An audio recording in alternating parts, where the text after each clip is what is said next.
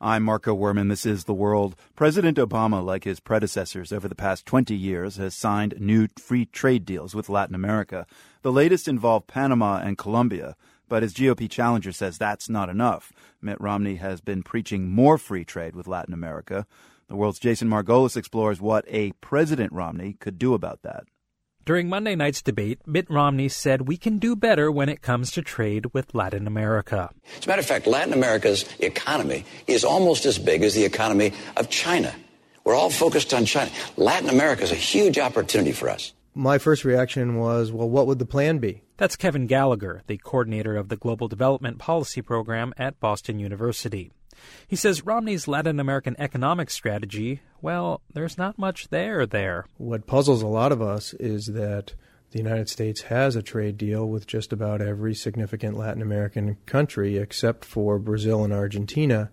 And every president since the Clinton administration has unsuccessfully tried to do a deal with Brazil and Argentina.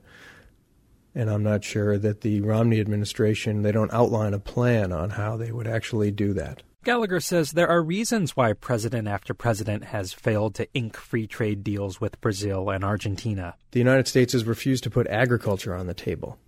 We subsidize our agricultural sector, we've deregulated it, and we have tariffs on it, but we won't put that on the negotiating table.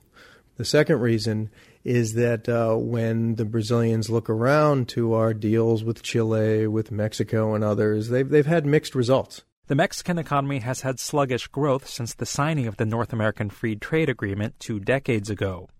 Beyond the two regional powerhouses, Brazil and Argentina, Mark Jones at Rice University in Houston says there are other nations that would like more trade opportunities with the U.S. If you're talking about opening markets, the only real market there is to open for a next administration would be the Cuban market.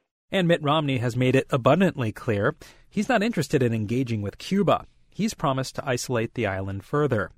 So while it seems there's little Mitt Romney or any American president could do to increase trade deals with Latin America, Brian Riley says a President Romney wouldn't be powerless to stimulate trade. Riley is a senior trade policy analyst at the Conservative Heritage Foundation in Washington. So much of our trade is affected by our domestic economic policies, whether it's taxes or regulations. Of course, that brings us back to the central question of this election. Which presidential candidate has a better plan to get the domestic economy going?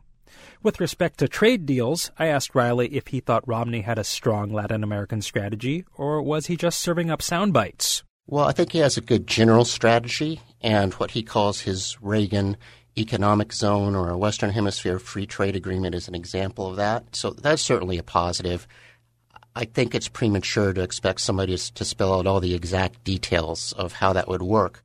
Mark Jones at Rice University says a Western Hemisphere free trade zone isn't realistic at all, but he gives Romney points for at least engaging on the topic. It falls a little on the side of empty promises, but at least it is demonstrating some interest in Latin America, which is more than President Obama has demonstrated over the past few years. Jones adds it's a sad state of affairs when a few throwaway lines in a debate are seen as positive movement for Latin American trade relations. For The World, I'm Jason Margolis.